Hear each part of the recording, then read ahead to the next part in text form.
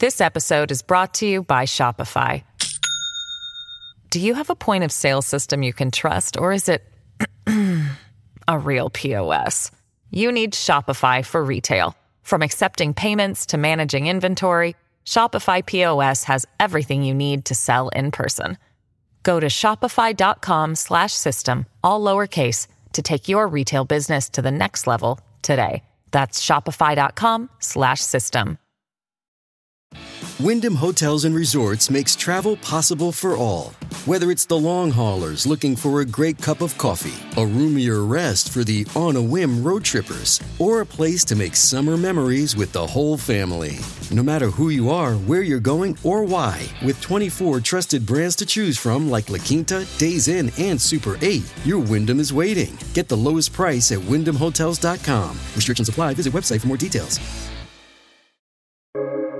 Welcome to the New Books Network.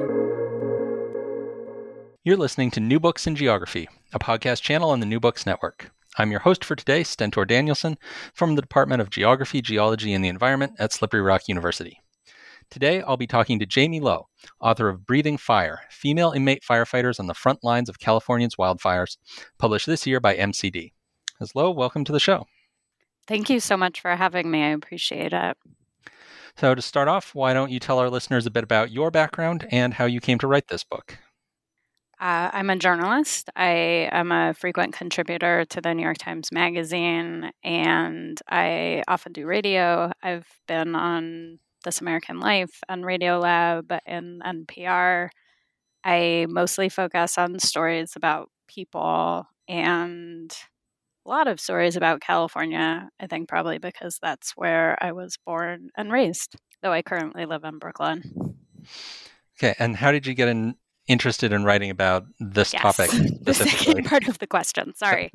I was at home, actually, and I was just reading the newspaper, and it was on, I think it was in the California section of the LA Times, and I was sitting in my mom's dining room, and there was a 500-word story on a woman who had died fighting a fire, and she was incarcerated, and her name was Shauna Lynn Jones. And I was really struck by the article for two reasons. The first reason was that, as I said before, I was born and raised in California, and I shamefully had no idea that there were incarcerated firefighters involved in fighting wildfires, but they make up 30% of ground crews. And I also felt like I really wanted to know more about Shauna Lynn Jones. There was about 2 sentences written about her and basically tied her to her crime and said that she was from Lancaster, California. And that was it. And I wanted to know more about her. So I started sort of looking into and researching the fire camps and also getting to know her family. Okay, and so then can you tell us a bit about the backgrounds of the women that you're writing about, both Shauna and the other women in these fire camps? Sort of who are they? Where are they coming from? How did they end up in the prison system? And then how did they get from there into specifically working in the fire camps? Sure. So I should backtrack and say that my initial research started in doing an article that focused pretty much primarily on Shauna Lynn Jones. And I went to the camps and started interviewing the women. And when I decided I really wanted to write a book, I sort of narrowed down the women I wanted to follow to about 7 or 8 women. And their backgrounds run the gamut. It's a huge spectrum of people in terms of, where they came from, what they had gone through, and what they were incarcerated for. I really wanted to kind of start with who they were as people when I met them, because I just wanted to kind of get to know them as people and then go into what their backstories were. But many of them came from California. One woman that I followed was from Massachusetts, and she worked for Patagonia and ended up in prison because she had somebody died after a drunk driving incident, and there were women who, had gotten into fights and were convicted of assault, were convicted of drug related charges. There were sort of a variety of people who ended up there and who I ended up talking to, but I don't think any of them necessarily are defined by where they came from or what brought them to prison. Yeah, there is.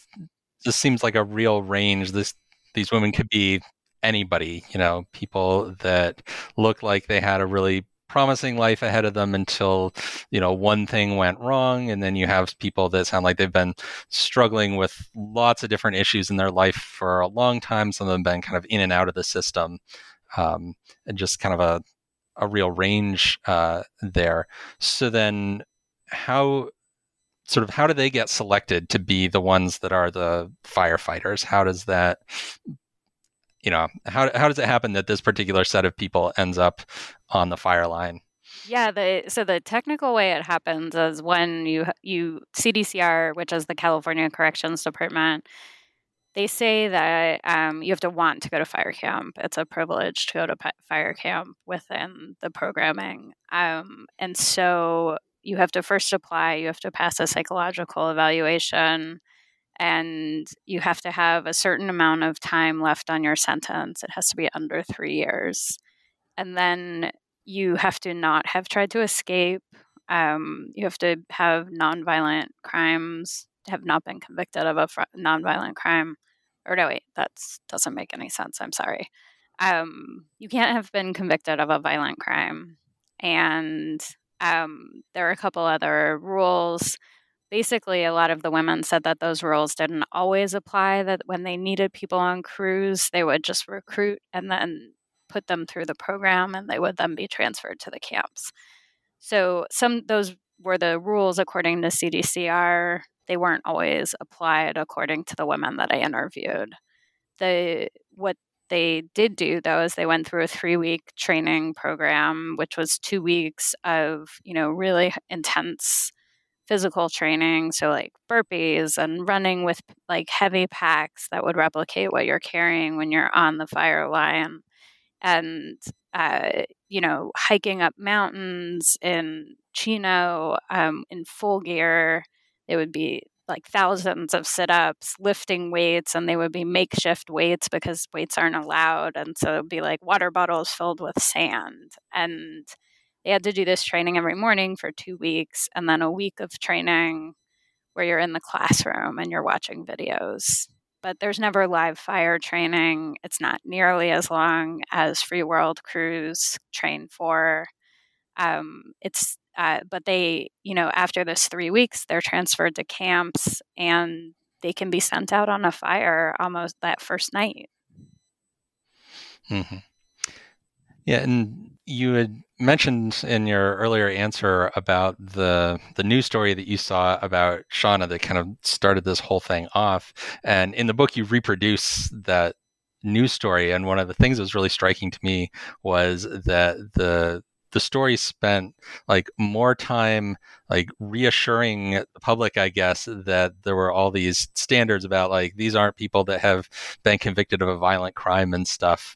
Almost as much about that as there was about Shauna specifically and her life and what happened to her. Like they're worried that the public is going to be like, oh my gosh, you're sending criminals out on the fire lines. They're going to, do something terrible out there.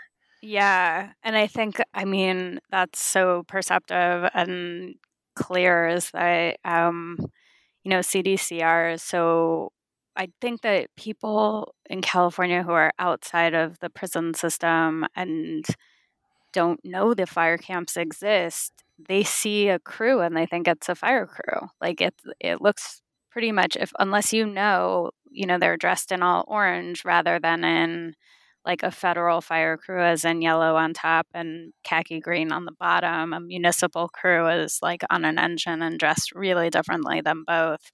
But unless you really know the difference, they look like a fire crew. And so I think that CDCR doesn't necessarily want people to know that prisoners are actually saving communities and building roads that are keeping people safe, and that they're being paid very little to do it. And that's their primary concern, maybe. I mean, I can't speak for them, but sometimes it did feel that way. You're right. Mm-hmm. And so what about the motivations for these women to take up this, this job? Because it's a very demanding and challenging job, with all of the training and everything they have to do. But it also seems like something that they really want to do, and that people that you talk about in the book are really trying really hard to stay in the fire camp, not to get sent back to the regular prison along the way. So what's the motivation? What's the the draw of it? And I mean, it sounds like it's certainly not the money, because they're paid practically nothing.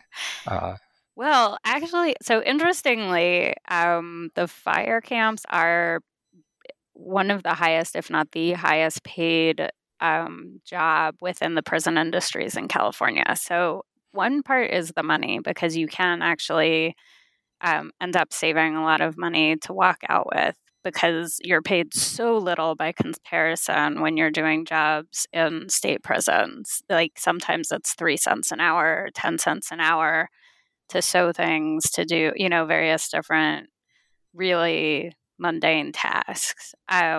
This is obviously different. You're risking your life, but you're getting, and it sounds so horrifyingly low from the outside world looking in, but within prison industries, it is a high sum. It's, when I started reporting, it was $2.56 a day and $1 an hour on the fire line.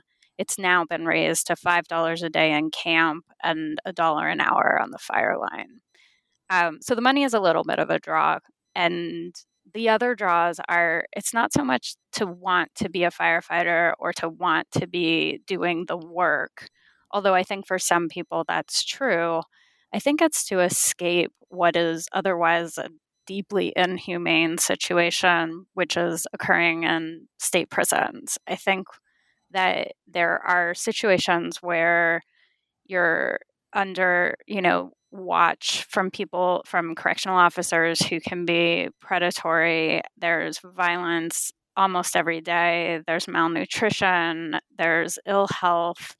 There's, a disregard basically for human life in a way that is like leaving that situation and being able to live every day with a task and a purpose and engaging in the natural world, which is what camps are. I think that that's really appealing for a lot of people. And I think that it's really hard work, and it's life-threatening work. But state prisons and county jails, the situation in them, it's so bad that that alternative seems like a better option sometimes. That's one aspect. The other is you can be in a place with no fences and no barbed wire, no cells. You're in a barracks, you're in a camp, which is in a natural environment in the hills, and you're sent out into, national parks and forests. And it's a totally different setting than what a state prison is. One woman that I talked with recently described seeing her daughter in prison, and that the closest they could come to contact when there was a visit was that her daughter's hand touched her hand, like with the plexiglass wall between them. And that was the closest contact they could make. And in camp, they could hug each other. They could actually see each other, and her daughter could see her in this environment, which wasn't terrifying. Yeah, I think that's a really kind of important point, that, there's such, as you say, inhumane conditions that people face in so many of our correctional institutions. But then even in ones that are being run in a, quote unquote, humane way, right, where they're not like feeding people moldy food or something like that, that does happen, even if it's being sort of run well, you still are cut off from any contact with the natural world. And that itself is like a difficult thing. And so, working on a fire crew, you're in very close contact with the natural world. Yeah, and I think a lot of the women that I interviewed hadn't had that much contact with the natural world, and it was surprising to them how much they responded to it and to the hikes and to engaging in things that they actually didn't think they wanted to do or felt good. But then so many of them actually talked to me about how they'd go back to Malibu sometimes and do the hikes that they had to do as a crew. And they all said, ugh, I'm in horrible shape now, and it was really hard, but I really wanted to, get to the top of Backbone Trail or one of the trails. And it was something that they really connected with. And there's actually research that points to that the natural world can be extremely rehabilitative. And I think most people can attest to that. Yeah. And so, kind of following on from that, this is a thing that it's not just that getting to work on the fire crew is preferable to sitting in jail or even doing the other jobs that might be available to inmates, like, at the time while you're incarcerated. But this also is kind of a life-changing experience for people, that they're kind of different when they get out if they've spent this time working on the fire line. Yeah, I mean, I think that all people who have to go through the system are different when they get out. I think for better, maybe if you're in the fire camps a little bit, there might be some positives to it, but largely for worse. I think that going to prison and mass incarceration is a trauma, and I think that people who are experiencing reentry, it's one of the hardest hurdles to sort of get over, and you can't get over it. It's something that is then sort of embedded in your psyche, I think, forever once you've had to experience it. But I do think that that was one of the biggest surprises, I think, in reporting the book, was a lot of the women really did respond to the training and to being pushed and to being out there and in the on the line and working together when they were working on a fire. This episode is brought to you by Shopify. Do you have a point of sale system you can trust, or is it a real POS? You need Shopify for retail. From accepting payments to managing inventory, Shopify POS has everything you need to sell in person. Go to shopify.com/system, all lowercase, to take your retail business to the next level today. That's shopify.com/system. So when you're describing these stories of these women in the fire camps and out on the fire line fighting the fire, there's sometimes this kind of, I'm calling it like a two-sidedness to it, because you'll be talking about this and they're working as firefighters and they're doing firefighter stuff. They're cutting trees and clearing line and hiking through the really rugged terrain sometimes, and worrying about when the fire is going to reach a certain point. Things that we part of the story of any firefighters. But then just something comes along and pulls you up short. It's like, yeah, these are also still people who are incarcerated and they're serving a prison sentence, and they're also being treated as prisoners in addition to being firefighters. So can you talk a little bit about how the experience of being an inmate firefighter is different from being a non-inmate firefighter? Well, I'd start by just saying that being the free world firefighter is one of the hardest jobs right now out there. You're subjecting yourself to psychological and physical, which I kind of believe are the same things, conditions that are so intense and potentially damaging, and just you're separated from your family. It's just a hard job, and it feels unending right now, I think, and especially in California, although there seems to be fires everywhere. But I think that when you're doing that job and you're also incarcerated, it means that you're going out there doing the hardest job and subjecting your body and mind to these taxing and incredibly difficult challenges. And then you have to go back to camp, and you potentially, your behavior could add time to your sentence.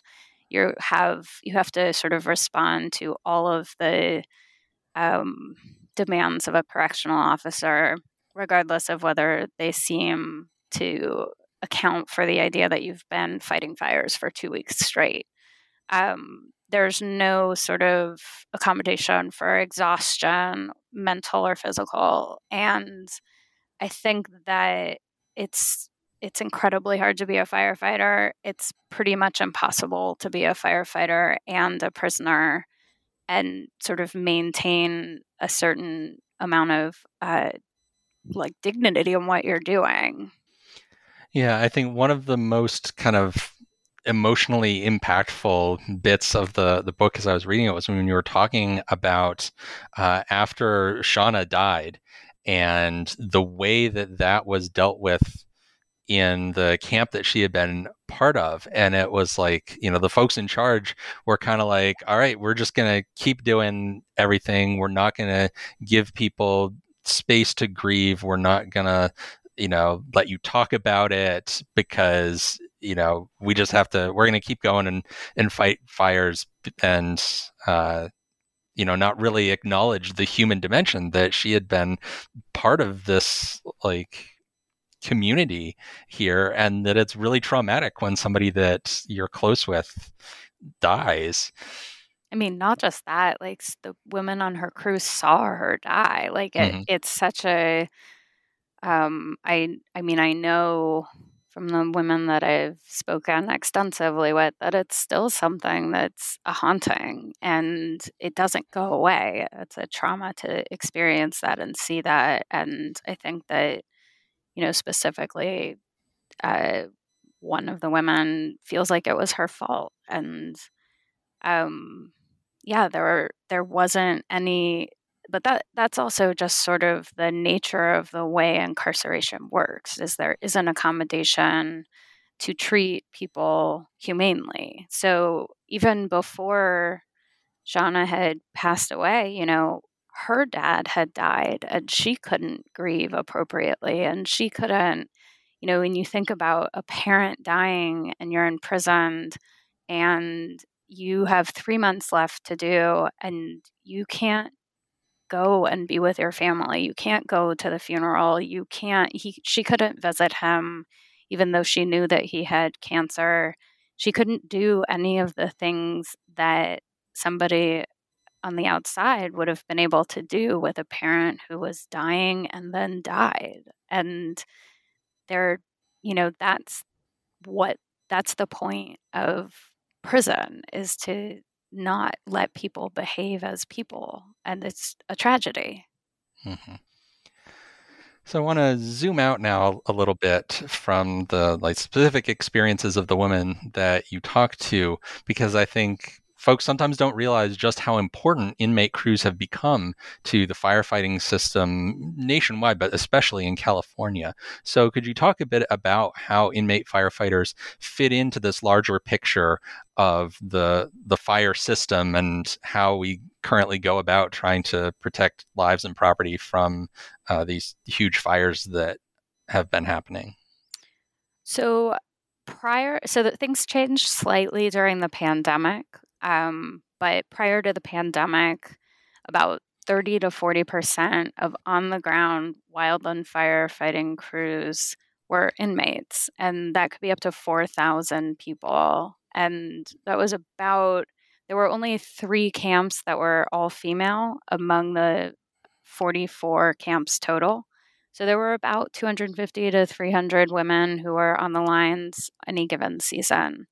When the pandemic happened, it changed because CDCR did such a bad job with COVID, and there were so many deaths and such a spread of infection that they stopped doing transfers. They stopped having people populate crews. because they were afraid of crews going out into communities and then spreading COVID. And so everything shut down, and really the whole carceral system shut down. And I think even still there's very limited in-person visiting. And for a long time, people in state prisons were on 23-hour lockdown, which is pretty inhumane in and of itself. But they are, again, populating camps. So there's, I think, about 2,000 trained incarcerated people now, and I think about 1,200 of them are fire line ready, and they're on every single fire that is currently happening, that started happening very severely in June of this year. It's been a wild and awful and devastating season, as it was last season, and as it will be in the unforeseeable in the future. I think that, Governor Gavin Newsom shut down 8 camps last year. And that was because of criminal justice reform, because so many of the prisoners who can qualify to be firefighters have to have low-level crimes. And a lot of those that qualified were released. So they couldn't populate the camps, and he shut down 8 of them. One of them was a female camp, and the other 7 were male camps. I don't know if that points to a shift in the thinking of how they're going to use this firefighting force. I don't know. I've sent many, many questions to the Secretary of the Interior, to Gavin Newsom's office. I don't know the way the wind is blowing in terms of the future of inmate firefighting crews. I think that a lot more attention is being paid to it. And I think now that the recall is over, it's possible that there might be some reform, but I don't know. Yeah, it really does seem to create some weird perverse incentives when the system depends so heavily on these inmate crews as part of the labor force for fighting these fires.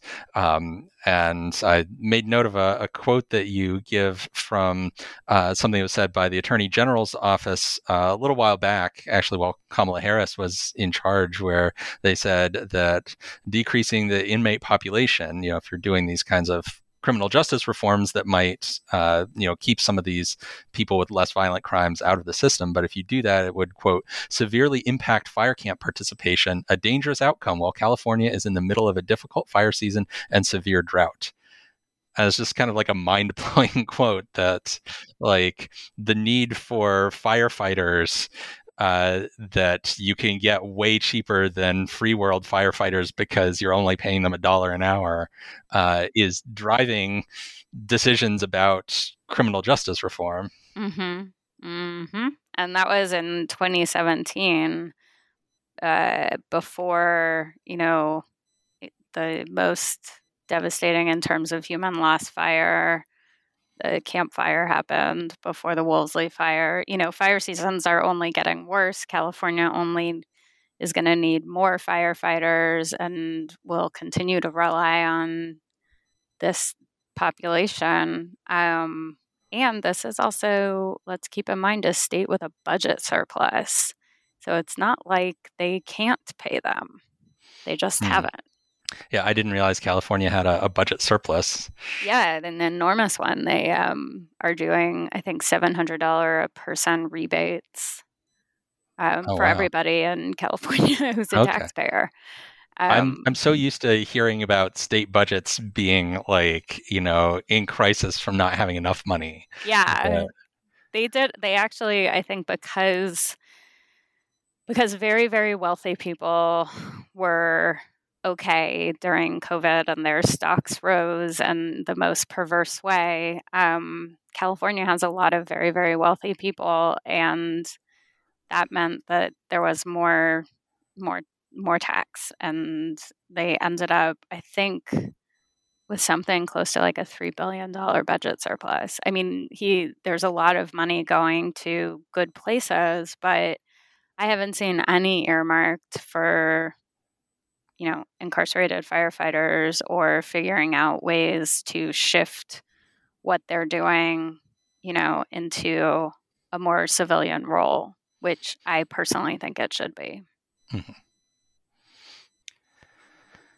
Yeah, so I want to now ask about your research process. And you've touched on this a little bit, but I kind of want to dig into it a little more because you discuss a lot of really intimate details of the lives of the women that you're talking about. A lot of very personal stuff. And you have a lot of very detailed descriptions of what some of these very traumatic things that have happened to them were like. So I'm interested in your process of how you got in touch with these people, how you built that trust with them that they would share some of these stories and things about their backgrounds and their experiences, and then also about how you went about trying to tell their stories in a responsible way, because you're going to take all this stuff that people have told you and you're putting it in a book that's anybody in the world can buy and read about it. So what was kind of your process for the research portion of this book? So I think I'm much more interested in telling people's stories. I have general ideas of topics I want to cover and issues that are deeply important to me, but I'm always much more interested in the people who are sort of affected by those issues or somehow related to those topics. And so I generally start with talking to as many people as possible. And when I began writing the article, I went to the camps themselves, and I went to the forestry training center at the CIW, which is the Women's State Prison in Chino. And I was able to interview, I think hundreds probably of women who were either going through the training, graduating from the training, or at one of the 3 camps at the time.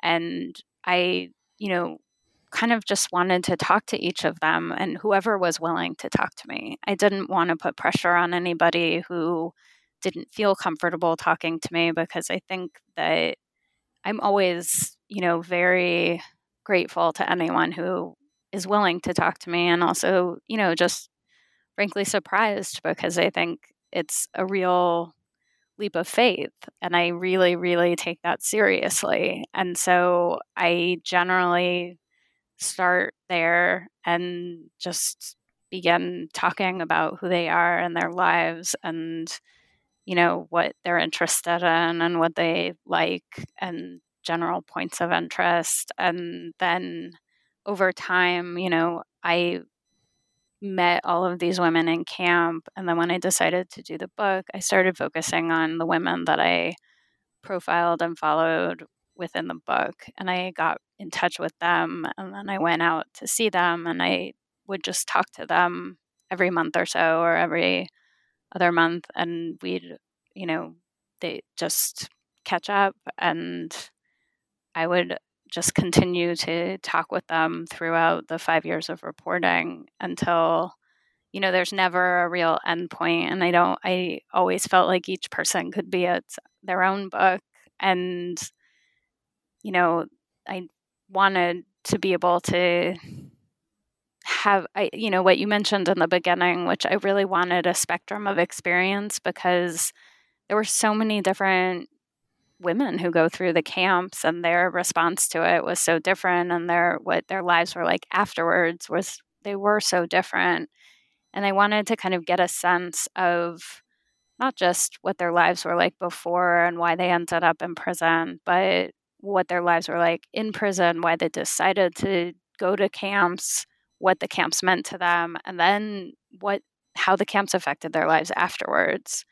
So in terms of gaining trust, I don't know. I don't have an answer for that. I just keep talking, and they participated, and I feel super just eternally grateful for that. And I feel very close to them and lucky that they were willing to let me be a part of their lives and that I could be a part of theirs. I don't know if I answered all of your questions. It was a Russian doll of questions. No, that's okay. But to kind of follow up, what about the people in charge, the people running the prison and so forth? Did they give you a hard time about this? Did they try to restrict what you were doing? Were they worried that what you were going to write was going to make them look bad? Anything like that? I don't think they worried that what I was going to write was going to make them look bad because I think CDCR is extremely proud of the fire camps. And they certainly were then. I don't know there's a new head warden, and I don't know if she has the same regard for them. I haven't had that much experience with her. But for the most part, the correctional officers that were at the camps, they took me on tours. They sat and had meals with me. We talked about the women and what they perceived as how the women responded to the work and what they saw in terms of behavioral stuff. And they were pretty open with me. I made a very clear point, though, to not spend too much time in the book on the perspective of correctional officers, because I really wanted this to be a book that was focused on the women's experience and what they saw and how they went through life. And, I used my interviews with the correctional officers to kind of round out some of the details of the camps. But, I really take all of what is said with a grain of salt with that. I wanted this to be a book that was coming from the women and their experience. But also, the other part of that is that when I initially did report this story, the one thing that the PR person for CDCR said was, you can't ask anyone about Shauna Lynn Jones because it's too soon after her death. And I agreed to that because I wanted to get in the camps and I wanted to see what I could kind of get. And when I went over to the fireside at Malibu, the PR person for the LA County Fire Department wasn't there. And so the crews were just kind of standing around and I was standing around. And a couple of the women who were on Shauna's crew walked up to me and they said, "Are you here writing about Shauna?" And I said, "Well, I'm writing about the camps." And then they proceeded to tell me about it. And it was a moment of kind of ethical, well, they're talking to me about it. I didn't ask them. So I am still following the rules, but they clearly wanted their voices heard. And it was so important to me to represent this perspective because they were right there. Yeah. Yeah. So now I want to ask you the hard question about all this, which is there's obviously problems with the system as it exists currently. So kind of what would be the solution? Like, what would be the ideal system if they put you in charge of redesigning it? Well, my ideal system would be to completely dismantle CDCR because I think that there are so many devastating things happening inside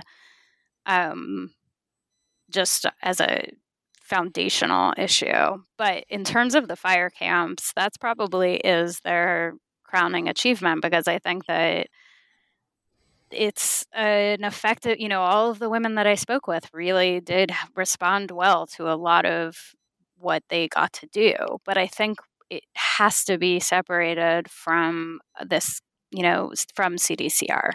It basically cannot be an incarcerated prisoner camp, a fire camp.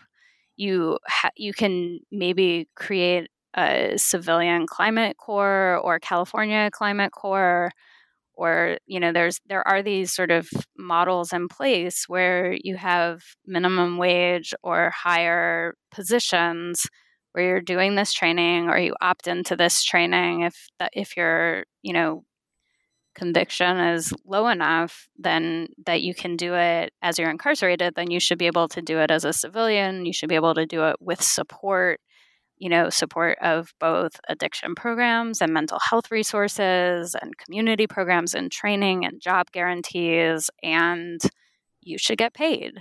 And you should have, OSHA that should be able to look and see that your work conditions are okay. All of these things that just don't exist in the fire camps.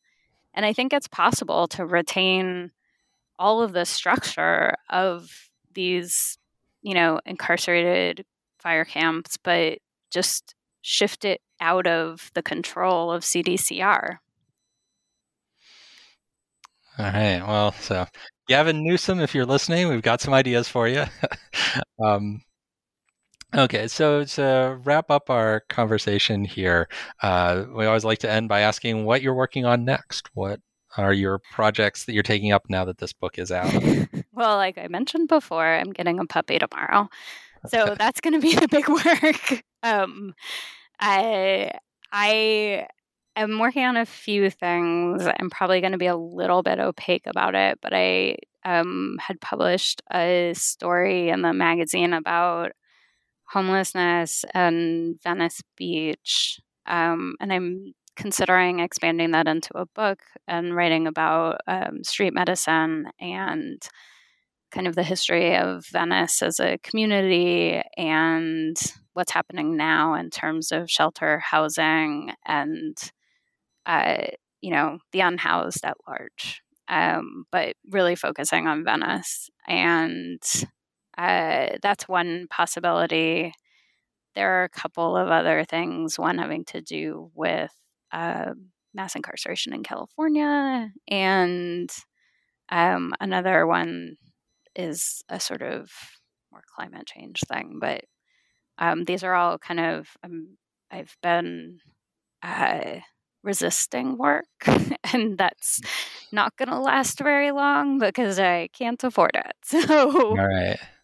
Well, those all sound very interesting. We'll look forward to seeing what you produce there. So thank you so much for coming on the show. I appreciate it. Thank you so much for having me. You just heard a conversation with Jamie Lowe, author of Breathing Fire, Female Inmate Firefighters on the Front Lines of California's Wildfires, published this year by MCD.